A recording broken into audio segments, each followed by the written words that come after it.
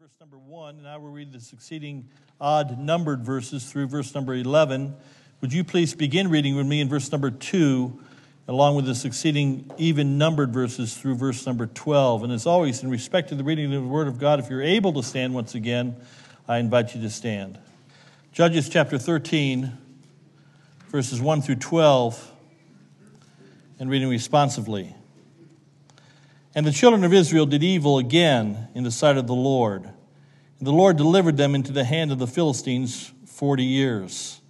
And there was a certain man of Zorah, of the family of the Danites, whose name was Manoah, and his wife was barren and bare not. And the angel of the Lord appeared unto the woman, and said unto her, Behold now, thou art barren and bearest not, but thou shalt conceive and bear a son. Now therefore beware, I pray thee, and drink not wine nor strong drink, and eat not any unclean thing. For lo, thou shalt conceive, and bear a son, and no razor shall come on his head. For the child shall be a Nazarite unto God from the womb, and he shall begin to deliver Israel out of the hand of the Philistines.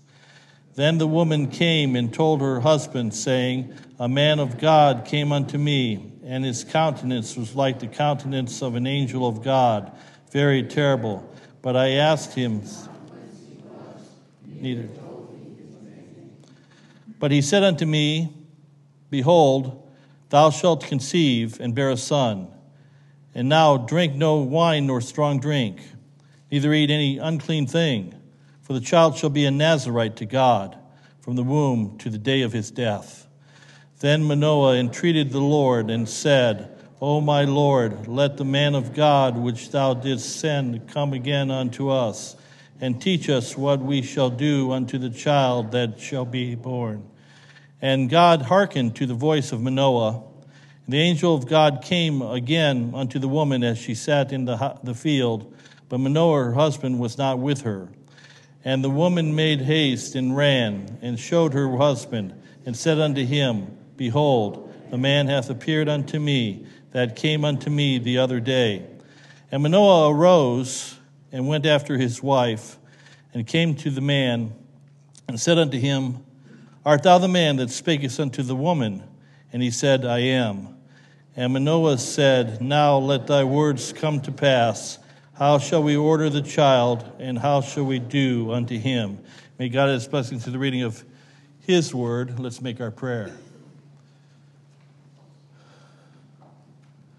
Now, Heavenly Father, take this somewhat famous passage of Scripture and speak to our hearts this morning as we consider Manoah, his wife, and their son, anointed of you, Samson. And we'll thank you for it, Lord. Speak to every heart we ask. I pray this in Jesus' name.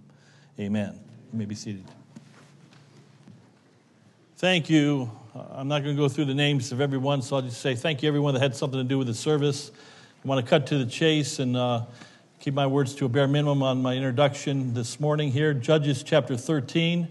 Judges 13 through 16 are the chronicle of the 12th judge of Israel, known as Samson, familiar to most everyone in this room, I'm guessing, the strongest man in the world, anointed by God. 4 times it said that the Spirit of the Lord came upon him 3 times more than any other judge that we read about in the previous chapters, of course.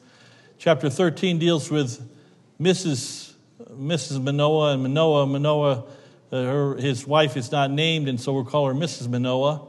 Chapter 14, 15, and 16 deal with the life and chronicles of Samson, of course, the great judge. He's in the Hall of Fame in Hebrews 11. Our time will only permit us we won't even hardly be able to touch on chapter 15 or 16. We have just time to surface glance at chapters 13 and 14. That's where the body of our message comes from this morning. This is our 6th message on me and my real family. And every family in the Bible was a real family, a sinning family, like your family and my family. But with God's help, God is able to take broken and blended families and be able to bless them and use them above anything that you and I can even comprehend. But I want you to notice our 2 text verses. It's Judges 13, verses 8 and verse number 12, the last half of both of those verses. But notice verse number 8. Then Manoah entreated the Lord and said, O my Lord, let the man of God, which thou didst send, come again unto us and teach us, notice the next phrase, and teach us what we shall do unto the child that shall be born. The entire chapter deals with this calling, this coming of this angel of God, this man of God that came to Manoah and Mrs. Manoah, that were evidently older in age and were barrenless or childless. God's going to give them a child like he gave Zechariah and Elizabeth, like he gave Abraham and Sarah. He's going to give them a child evidently in their old age, their first son. Verse number 12, again, Manoah says, and it came to pass, verse number 12, the middle of the verse, how shall we order the child, and how shall we do unto him? How shall we order the child, and how shall we do unto him? These were parents that wanted to see God use their son. They were instructed. The fact of the matter is that God was going to use their son. And so I want to deal with this, the strongest weak man in the world, this Samson, strongest man that ever lived, and yet incredibly weak, and could have been so much stronger had he not succumbed to his own perversions. And we'll have time to just touch on a few of those this morning. But I summarized Samson in this phraseology, not just as a strong, weak man, but as the no-heart child. As the no-heart child. Now, there's a lot of people I'd like to preach to this morning, but they're not here to hear it anyhow. There's a lot of children, and I don't mean to be harsh, and I don't want to hurt a parent or a grandparent or even a great-grandparent here. A lot of children just from within this body that should be in the house of God this morning, but they're nowhere to be found. They're not here, nor they're in any other house of God. They need to hear this, but they won't hear it. Because they're just like Samson. They're no-heart children. But I want to deal with two phases of this message. Chapter 13 deals with rulebook parents. And then chapter 14 will deal with a no-heart child.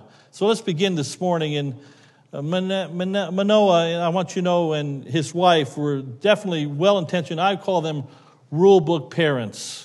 I have a number of books in my office on child rearing. I haven't read all of them. I have probably a dozen, 15, 18 books maybe on my shelves, and I've read a couple, 3 or 4 of them. And I became a parent at 27 years of age, and I kind of thrust into this. One day I was just a husband, and the next thing you know, I became a father for the last 33 years. And the rule book was written, but there's a lot of other rule books out there. One book that I was reading said that there's... We went to a bookstore and found 430 books on the subject of raising children. How many books have you, don't answer the question, please. How many books on raising children have you read? Maybe 2, maybe 3, maybe 4, maybe none outside the Bible. But rulebook parents, there's a lot of them. There's millions of them outside of, around America and around the world, no doubt. Many believe highly principled parenting by formula is possible. Find the right set of rules and follow it to the letter, and the presto bango, the formula will produce that successful child. Just plug in the rules and everything else will work out fine. Well, I would submit to you that Manoah and Mrs. Manoah were rulebook parents. And yet not everything went fine with Samson, as we're going to find out. But let's look at we only have 2 points this morning. Let's hurry along. I want you to notice rulebook parents setting down all the rules. And we see the rules delineated in chapter 13 of this book of Judges here. Manoah and his wife were, first of all, look at verse 1 to begin with this morning here. Chapter 13, and the children of Israel did evil again in the sight of the Lord. Notice that they did evil again in the sight of the Lord. It reminds me of America. America is doing evil again in the sight of the Lord, for the record. We're a nation that's forgot our God. We were a nation that we said in God we trust, but we don't trust in God anymore. We don't even want God in our culture any longer. We're kicked God out of our country, out of our government, out of our schools. And this was what happened here in Israel. And the Lord delivered them, and that's what will happen to America if we don't wake up and return to God. The Lord delivered them into the hand of the Philistines. Maybe it won't be the Philistines. Maybe it'll be fill in the blank, the Chinese or whoever, the Russians, whoever you want to pick. Or I think we will probably implode from within. Our greatest enemy is within our nation. Is our own character, flawed character that we have as a country and as a people. But it says in verse number 2, and there was a certain man of Zorah, of the family of the Danites. Now, just a quick insertion, and I'll give you point number 1 about whom Manoah and Mrs. Manoah were. The Danites were the most northern tribe. We looked at them 3 weeks ago when we looked at Jacob's 30 dozen. They were one of the first tribes to fall. They fell into great apostasy. You can read in the last 2 chapters of Judges, the great apostasy. And just being blunt here, let me just tell you what they fell into, among other things, homosexuality, among other things. It's right in the Bible. Read it for yourself. I didn't make it up or put it there. And God almost wiped them out as a people. They're from this tribe, this most northern, this most outskirt tribe, and from this very evil generation, this evil nation that should have been God's nation, the children of Israel. They did evil. But even in the midst of a wicked nation and wicked people, God has his remnant. And evidently, we know, first of all, the first thing that we know about Manoah and his wife is that they were sincere, godly parents. There's no doubt that they were godly. The Lord called them and he met with them in verse number 2. And we don't have time to read the entire story, but twice the angel comes to the Lord. The angel of the Lord comes. We believe that angel of the Lord probably was a pre-incarnate theophany, or what we call a New Old Testament appearance of Jesus Christ. Manoah says later on that he saw God and he didn't know if he could live. And of course, Christ, they were sincere, godly parents to begin with. Rulebook parents are sincere, they're godly. How many are sincere? No hands, please raise your hand. I'm talking to parents, first of all, this morning, and grandparents. You were sincere in your efforts and your desires to be godly as you raise your children. But they were not only sincere, they were serious. They were seriously committed to this parenting. Verse number 4, the angel said in verse 3 that you're going to conceive, evidently in your old age, Mrs. Manoah. Now therefore beware, I pray thee, I adjure thee, I'm telling you, I'm begging you, I'm beseeching you, drink not wine nor strong drink, and eat not any unclean thing. I want you to be, from the day that now you've heard this announcement, your womb's going to be impregnated. You're going to have, in 9 months, you're going to have a child. I don't want you to drink strong drink. How many millions of babies I think they call it, I'm no doctor or nurse, I think the term is fetal alcohol syndrome. How many babies are born with a drug addiction because mama did drugs during her pregnancy or drank alcohol?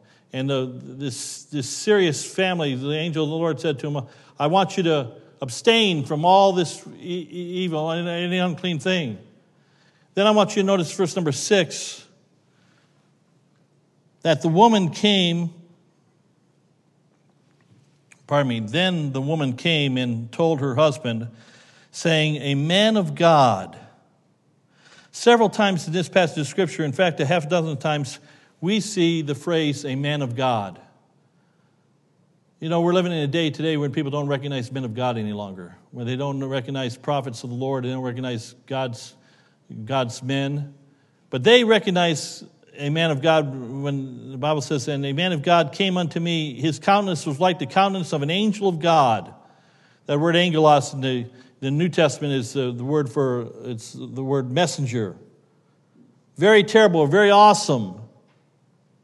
And I asked his name, and he wouldn't, I'm paraphrasing, he wouldn't tell me. But I want you to know this sincere Mrs. Manoah and Mr. Manoah, they were scriptural, reverential parents. We have such a reverential mindset in most of our churches around America today, and I'm afraid sometimes it can creep into our own church. I've wrestled with this many years. I've used it many times, and some of you know what I'm going to say. I don't like wearing suits. There, you like it? I don't want to wear this silly suit of mine and this silly tie. It chokes me. But I still wear it because I'm representing the King. And that's what we do here in America. If I was in another country, I wouldn't be wearing one, but God didn't put me in another country. But there ought to be a reverence to the things of God. There ought to be a reverence to the house of God. You know, let me just run a rabbit trail, just popped in my head. You know, we're not Catholic, but you know what? We could probably learn a few things from Catholics from time to time. You know that? They got more respect for the things of the house of God than us Saved by Grace Baptists do many times. Now I'm meddling. Now you don't like me, but I'll just tell you the truth. I deny the doctrine of much of Catholicism is an abomination. Of course I do, but I'm telling you there's some things that they have a reverence for and an understanding of that we could take a page from their script. These were scriptural parents. He said, the man of God came to me. Verse number 8, for time's sake. Notice that these parents were submissive or obedient parents. In verse 8 it says, then Manoah entreated the Lord and said, O my Lord, let the man of God which thou didst send come again unto us and teach us what we shall do. They didn't have all the answers. They asked the question. They said, let him come. We're begging you. Let him. We'll submit to teach us what we shall do unto this child that shall be born. They were submissive, obedient parents. They didn't have all the answers. They needed to come and hear what thus saith the Lord. Then I want you to notice verses 8, the first part of the verse, and verse 9, the first part of that verse. Notice they were supplicating parents, or that word supplication means they were praying parents. Moses entreated the Lord. He prayed, he beseeched the Lord, he begged the Lord. In verse number 9, and the Lord hearkened to the voice of Manoah. And the angel of God came unto the woman, and the discourse begins. They were supplicating parents. And so these parents, these rulebook parents, they were sincere, godly, they were serious, they were committed, they were scriptural, they were reverential, they were submissive, they were obedient, and they were supplicating parents, they were praying parents. And why, after all? Why would they do all this? Here's the reason why. They knew they had a special son from the Lord. You know, our children are a gift from God. I just got an emotional thought. I'm over it here. Just took a second, just popped in my head. I have to leave it. I'm thinking of somebody that just came to my mind with a special needs child. You know, some people throw those people away. We can do that now. It's called abortion on demand, full term. You got a child that doesn't missing a chromosome? Just take care of it. Solve the problem. That's the America that we live in. It's about 70 million since 1973. Just throw them out. But I know many parents that realize that their son or daughter is a special child. Every child should be special. Children are an heritage of the Lord. In verse number 12, it says this, and the angel of the Lord said unto Manoah, of all that let me try that again.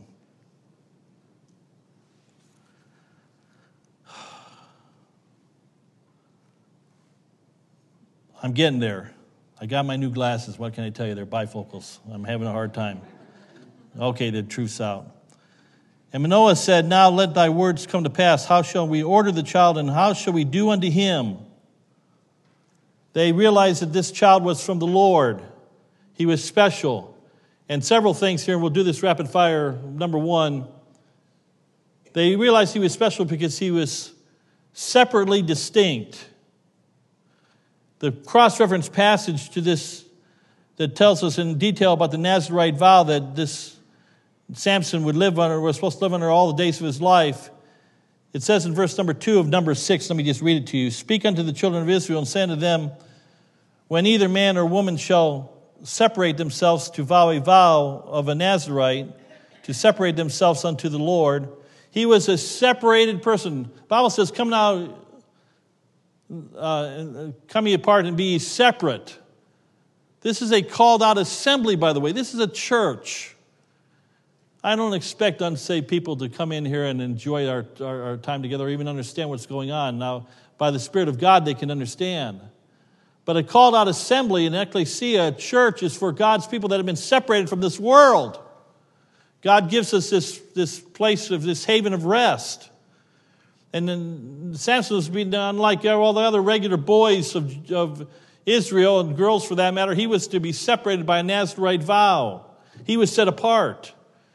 He was separately distinct, but secondly, he was special because he was never to touch strong drink. In verses 3 and 4, and I'm paraphrasing of Numbers chapter 6, that he should not touch anything, drink anything from the fruit of the vine, not even grapes, moist or dried even. Nothing from the fruit of the vine. I want to encourage you, maybe put a bookmark in Judges 13. Turn quickly to Proverbs 23. I'd like you to see these verses here. How long wilt thou, starting in verse number 29 of Proverbs 23.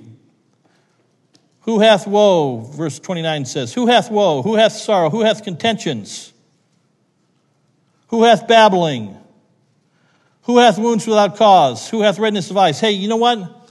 I got to thinking about this. I think we'd be better off if we took the booze crowd that's in bed having hangovers from Saturday night from 3, 4, 2, 3, 5 o'clock in the morning. Millions of them. I don't know how many drunks we have, and that's what the Bible calls drunkenness. We call them alcoholics. We have a label for everything. A psychological disorder or just a disease, we call it. What, 30 million? I don't know what the number is. But I know it's affected my family, and I know it's affected your family. And by the way, for the record, that doesn't irk you a little bit, it affects your wallet far more than you know it affects your wallet. We pay for them. We pay for their debauchery and their messed up life. Yes, we do. You say, preacher, that's harsh. That's the truth. We pay a lot because people go down that wicked road. But here this psalm, or rather this proverb here, and let me not get... I'm borderline getting in the flesh. I get so mad at thinking about this. Verse 37, for time's sake. At the last, it biteth like a serpent and stingeth like an adder. The drunkard's 23rd Psalm. Demon alcohol is my shepherd. I shall always want. He maketh me to...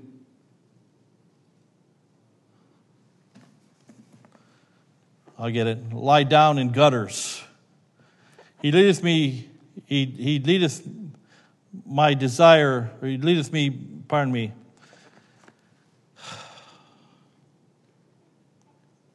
I'm going to get this out if it kills me here. He leadeth me beside troubled waters. He destroyeth my soul. He leadeth me in paths of...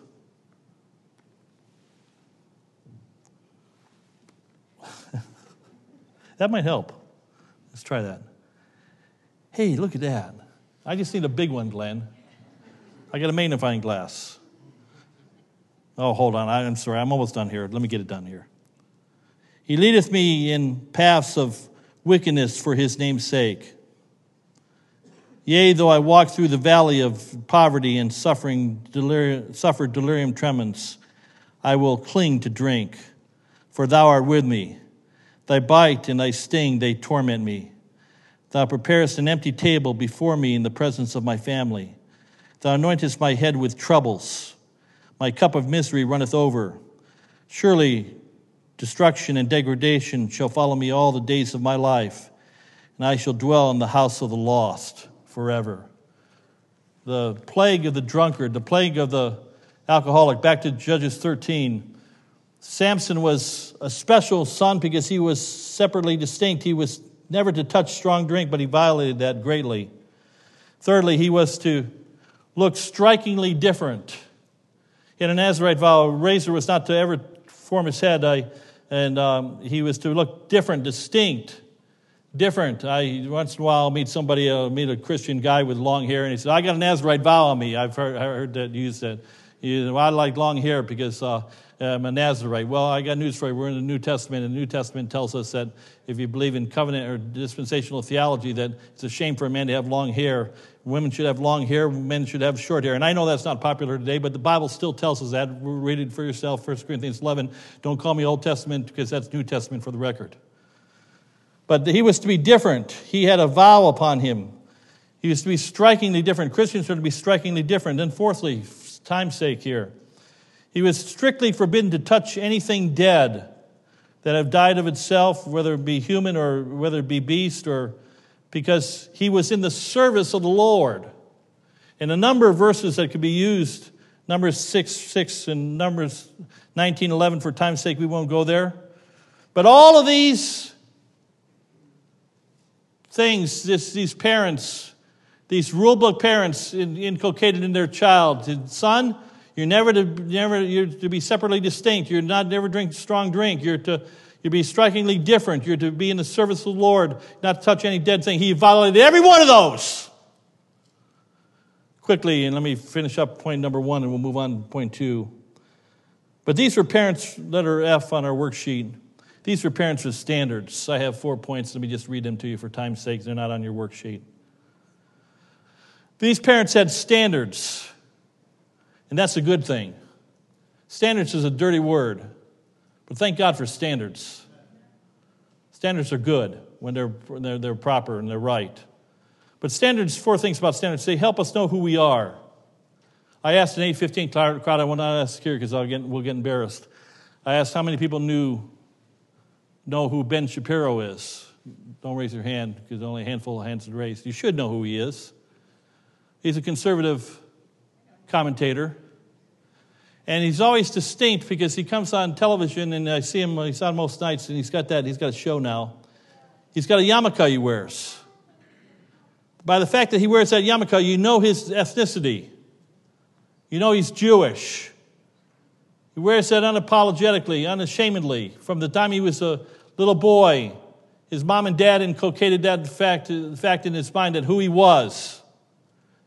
And he's reminded of that, and he still wears that silly, pardon me, I'm just being blunt, I'm just being Marty Shott, I'm just being Gentile. I think it looks silly. But I have a respect for it because I know that identifies who he is. He's not ashamed of who he is. And standards help us know who we are. And secondly, standards help us have more time for ourselves, not less. We can say no with confidence. I just want to pick on this just for a moment here. I didn't buy it. Now, don't you dare raise your hand, and shame on you. I could be funny here, but shame on you if you were so pathetic. Can I just be blunt? If you were so stupid. I hope there was nobody stupid enough to buy one of those lottery tickets for $1 billion. You got a better chance of becoming the Pope than you do by getting that $1 billion. That's the truth. I heard yesterday, I thought about buying one yesterday myself, or on Friday, I guess. But they said the chances are more likely that you become an NBA superstar. And I looked at myself and said, that ain't going to happen. Then buy the lottery ticket, I said, I'm not going to be a fool. So when I walk into the convenience store, I don't have to say to myself, let's see, am I going to buy a lottery ticket or am I not going to buy a lottery ticket? Let's see, how much money can I spend on this? And how much money can I waste? I don't ever have to worry about that. Because I have standards in my life. Standards help you say no. I don't get tempted. You could put Jack Daniels right here in the pulpit all day long, put it by my bedside all day long. It wouldn't affect me at all. Why? Because I have a standard. No. I'm starting to preach here. We've got to teach here. Let me go back to teaching. Number 3, real quickly here. Standards help our children to develop a sense of security. Boundaries are good. These people that don't want boundaries, these no-boundary people, they're crazy. They're liars is what they are. They're hypocrites. Oh, just no boundaries. Let everybody in. Okay, you go home tonight. You unlock your house. You open your door. You get your security. Take your security out. You just let anybody who wants to come into your house tomorrow morning when you wake up. I hope you have a whole host of people in your house, and you take care of them. You say, that's mean, Pastor. No, that's the sanctity of having boundaries. Boundaries are a good thing. Then the standards give boundaries. Standards, fourthly, help us become a lifeline to those who are adrift. They're not here this morning, so I'll use them. But I get visited throughout the week, and by the way, and they're not here, so I'm just going to bash them. Don't ask me who. But they come around when they need something from Harvest Baptist or from Marty Shott. Why don't you come to church on Sunday? Why don't you come get some real help so you learn to help yourself? But your life is too important. Pardon me, I'm starting to preach. Your life is too important to have time to come out to submit yourself to the things of God. Listen to the man of God preach the word of God. No, you're above that. And I'm preaching to the air right now because you're not above that and you know it. Well, so we see in chapter 13, if time permitted, we could spend another hour, I'm sure several more hours, but let's go to chapter 14. I want you to notice part 2. Rulebook parents setting down all the rules, but chapter 14, verses 5 through 9 are the specific verses. Really, it's chapter 14, 15, and 16, but time does not permit. Let me just give you just a overview. No hard children scoffing at all the rules. Here was Samson. He was blessed more than any other man that has ever lived on the face of the earth. He was the strongest man. 4 times it says that the Spirit of the Lord came upon him. 4 times. That's 3 more times than any other prophet, any other judge of Israel. He's in the Hall of Fame. This perverted child. Yet we find his name in the Hall of Fame. I'm getting ahead of the story. But he was perverted in several ways. First of all, consider the pathway of scoffing children, or in this case, scoffing Samson. In chapter 14, he goes, and I have to do this very quickly. At the beginning of the chapter, he goes and he desires a wife of the Philistines. So that was a no-no right off the bat. For any Israelite, let alone a Nazarite Israelite. And he wanted a Philistine wife. The Bible tells us, be not unequally yoked. Notice the pathway of the scoffing children. Notice verses 5 and 7. You'll see in both those verses, you'll see the word, then went Samson down. The pathway of scoffing children is always downward. Some of your children have gone downward the moment they left your sanctity of your standards and the sanctity of your rule books. And they said, no, I'm going to do it my way. We just heard a message a couple of 3 weeks back on the prodigal son. You've heard messages on Jonah. He went down to Tarshish, down into the ship, down into the belly of the whale. I always want to say the belly of the whale, but anyhow, the belly of the whale. You know the story. It's always downward. Every step you take away from God is a step downward. The rebel does that. Then we notice verse number 8, just a soundbite. In chapter 14, it says, and after a time he returned to take her, and he turned aside. Notice that phrase. He turned aside to see the carcass of the lion. Well, first he saw, then he touched. He wasn't supposed to do that. The lion was an unclean animal. It was a dead animal. He wasn't to touch an unclean animal or a dead animal. He turned aside to see, and then he partook of the honey in the belly of the lion. Some of you know the story. But it's a deviation. You see, scoffing children always deviate. By the way, we have a smorgasbord Christianity today. That's what's wrong with many of our churches today. It's a potpourri. It's a take what you want, take what you want, and leave what you don't want. It's I'll come if I want to. I'll come if I don't want to. I'm under grace. I'll do what I want to do. I'll pick and choose what part of God I want to believe.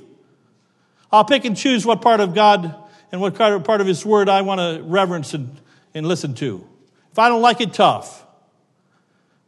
I'm getting ahead of myself. There was a deviation. Then number 3, it's a disrespect.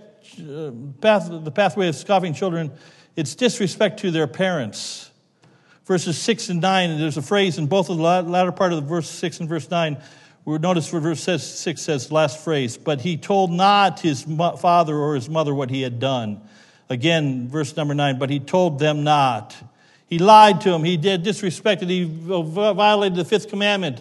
Honor thy father and thy mother. He tricked him. He coerced him into going down to Timnath and to get him a Philistine bride against their wishes, against their desire. It wasn't meant to be, but they went anyhow. For one reason or another, they loved their son, and they said, okay, son, if you're going to do this, they had to go down for the blessing to make this transaction happen, but they get divorced anyhow. Then he goes after a harlot, and I'm getting ahead of myself again. There's disrespect to parents. You know, we got kids, they're not here to hear it anyhow, so I'll just tell you how it really works. They know, you get to about 16, 17, 15, 18, it's different and many a kid, they get it all figured out by that age. They're smarter than any parent that ever lived.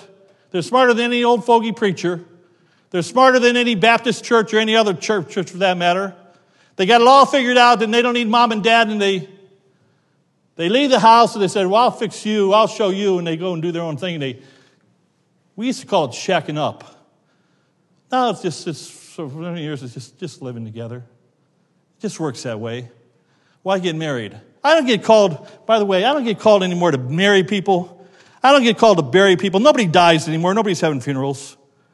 Nobody wants to have a preacher stand over their grave and pronounce their eulogy. Forget that. Nobody wants that stuff any longer. We don't need God in our life. We don't need God in our death. That's no hard children.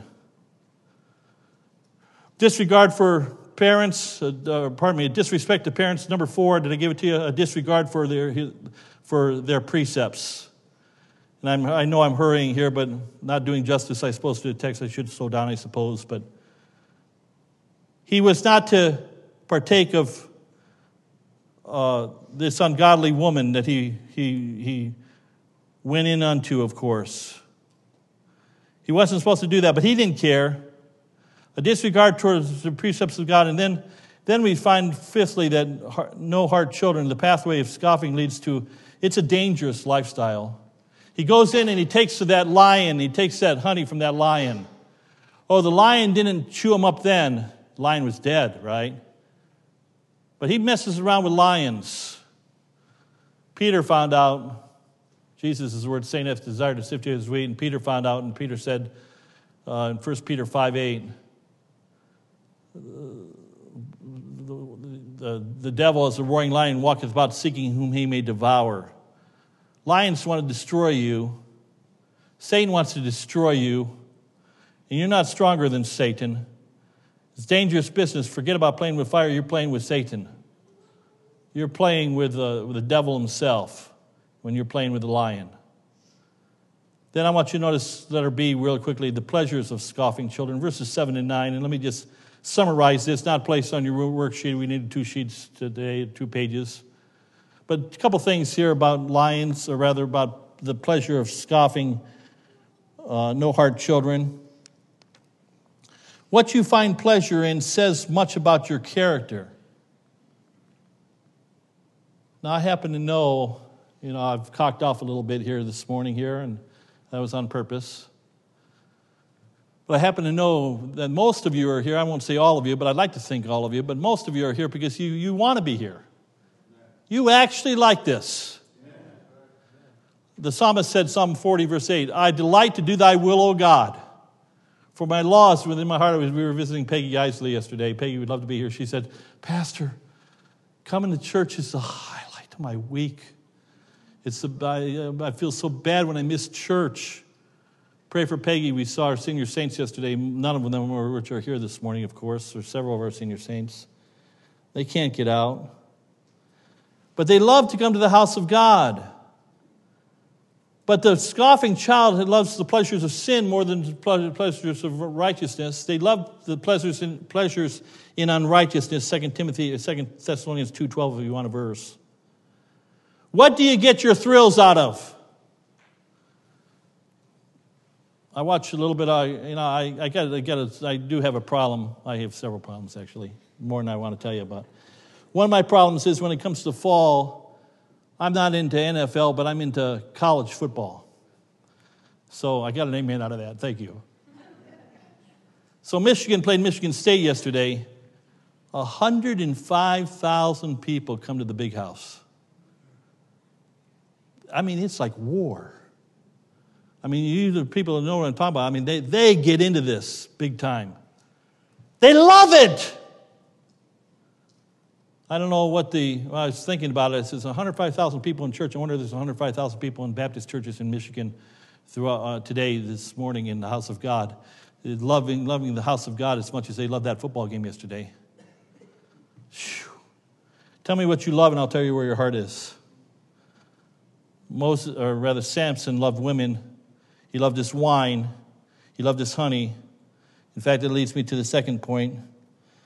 See, Samson had a Philistine honey and he had bee honey.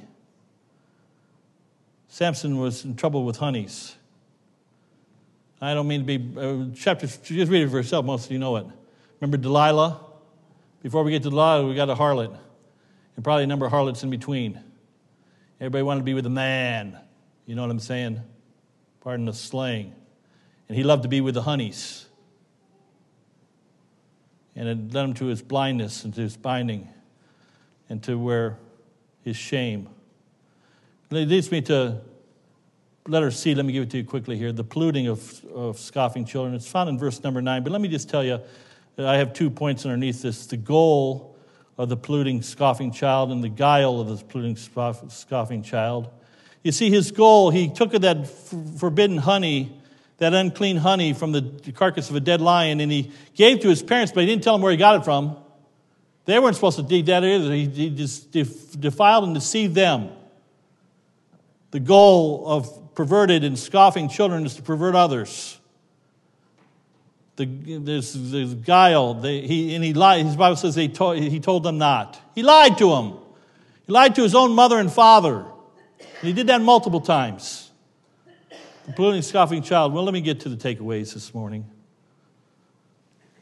Parent takeaways. What do we learn from Judges 13 and 14, among other things?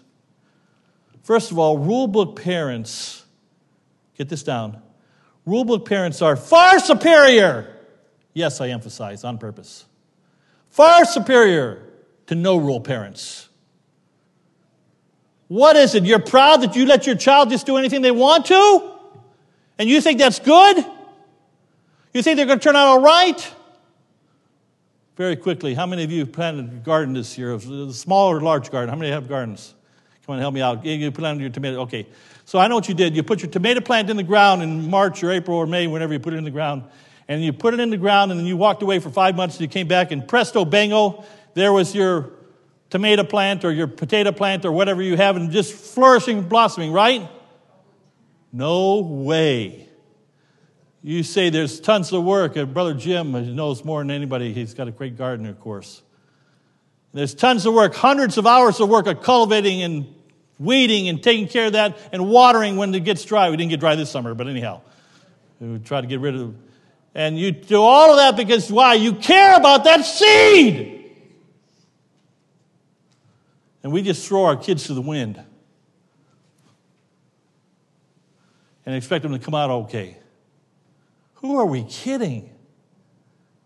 What's the matter with us? If I were slang, I'd say, do we need to have our head examined? Rulebook parents are superior to no rule parents. The Bible says, he that hath no rule over his own spirit is like a city that's broken down without walls. You're defenseless. I was at the Citadel on Tuesday. I went with the Phippses. First time they've ever been there. They have 2 West Point graduate sons-in-laws. West Point's impressive. It's my 4th or 5th time I've been there now. Can I say it this way? It's really impressive. Fortress, West Point. And only the finest of the finest. And it was nice to see that long gray line. See those young, you got to be somebody to get into West Point. Yeah, you got to have connections, that's true, but you got to, I didn't realize there's a 10 to 15% dropout rate of boot camp. They have a few weeks before freshman year before the police come in, West Point cadets, where they go through training and 10 to 15% drop out. They don't realize how hard it is. West Point has some rules. I got a book in my office. It's called The West Point Guide to Leadership. And I saw the structure. And we stood at General Norman Schwarzkopf's grave right there by the old chapel. We read it. I don't think he's a Christian. Hopefully he's in heaven. Hopefully I'm wrong. I don't know. But I didn't give evidence that he was a child of God. Maybe he was. Maybe he is. I don't know. Well, I don't know. But we stood at Audie Custer's grave. We were at the graves of the Warner sisters that wrote, Jesus loves me, this I know. For the Bible tells me so. Led hundreds of cadets to the Lord during the Civil War era. The house right across West Point. We saw these people with rules. But here's the dig. Some of those West Point, as great as valorous as they are, many of those West Point, great Medal of Honor. We saw the Medal of Honor wall. Oh, like 80 West Point cadets that have been awarded the Medal of Honor. But if they didn't know Jesus as their Savior, they're in a crisis of eternity in a place called hell. They followed a rule book, but not the right one. And just make sure you follow the right rule book, the right book. Subpoint number 2 for parent takeaways. Rulebook parents must also work at being heart-to-heart parents. It's one thing to have the system of do's and don'ts. And there comes a point in time where, because I said so, we preached it a few weeks ago, it doesn't work anymore. We need to give the whys. We need to say, this is why, son. This is why, daughter. This is why we don't want you to do this. There's a point in time where they need to know these things. It leads to a path of destruction. Then child takeaways real quickly. Number one, remember all would-be Samsons. Sow the wind, reap the whirlwind. Hosea 8:7. For you have sown the wind and you shall reap the whirlwind. In Judges 16:20, I'm out of time. Let me just read you the verses. When Samson awoke, you know the story with Delilah. He lied to her 3 times, and on the 4th, he told her the truth, and his hair was cut, and he rose up when the Philistines came in. You know the story. The Bible says he shook himself, and get this, he wist not that the Lord had left him, that the Lord was not with him. He didn't realize it. We got millions of, I think, kids who grew up in Christian homes in America. There's millions of them today. They're at home. They're not in church anywhere around the country, anywhere, not this church or any other church for that matter. And they don't even have a clue. They've been so calloused. And wist not that the Lord was no longer with them. Now, don't misunderstand me. If you're saved, you're saved. You got the Spirit of God, and you don't understand in dispensational teaching or eternal security teaching. But the Spirit of God, the empowerment of God had left him. And even after being bound, and then he was, the moment that he wist not the Lord was with him, and that's when he was bound. That's when he became the strength like any other man. Anything we are by the grace of God. Anything we have by his permission. And God says, all right, Samson, you've been wanting to do it your way all your life. It's your way now. Hands off.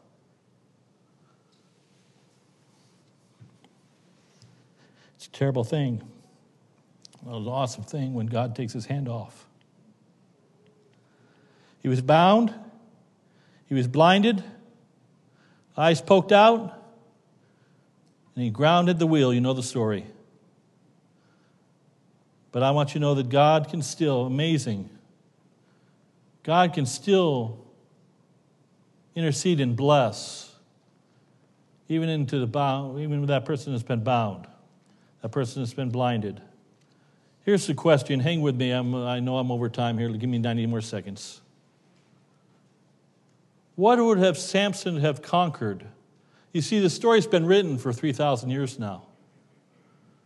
What would the story have read like had Samson followed the rules, the God-ordained rules for his life? I've been to D.L. Moody's place up in Northfield, Massachusetts many times. I've been to Chicago. I've been to a place in Maine. Moody's got his footprint across America, all over America. D.L. Moody, that uneducated second-grade shoe salesman, he said the world is yet to see what one man totally yielded to the Spirit of God can accomplish. We'll never know what God could have done with Samson, or God would have done with Samson, had he followed the rules and not despised his parents. We'll never know. Parent, if you're a rule book parent, number one, God bless you. Make sure you get the right rule book. Make sure you're following the Bible. We're all going to make mistakes, every one of us. But by God's grace, if we'll put in, by God's grace, train up a child in the way he should go. And when he is old, he will not depart from it. Heavenly Father, thank you for your word this morning. Lord, maybe I'm speaking to a rebel child this morning. Maybe that child is 40 or 50 or 60 years old. Maybe they still are blessed enough to have a parent. Lord, I pray that you might bless. Father, may we be in the healing business with our families. Father, may we speak a good word. May we build up. May we encourage. May we forgive. May we not hold bitterness, unforgiveness. May we not lie and do debauchery and, Lord, be deceptive and, Lord, be a no-hearted child. Just don't care. God, Lord, I pray, all I can do is pray a prayer blessing, Lord. I know it has little effect, Lord, this prayer. But I pray for all of our wayward children, Lord, within this room this morning here, Lord, those that are not here, and Lord, and have no intention of being here. And Lord, they're not even thinking of church or thinking of their parents or their grandparents. They don't care. So my prayer means little because their heart is so hardened. It breaks our heart. Lord, help us to know that by your grace you can still do wondrous things. Lord, we thank you that at the very end, that Samson came to himself.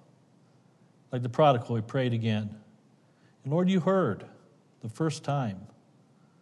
And he slew more Philistines in the day of his death than all of his life.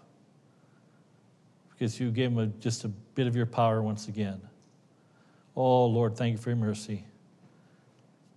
Pray you bless our moments of invitation. I pray in Christ's name.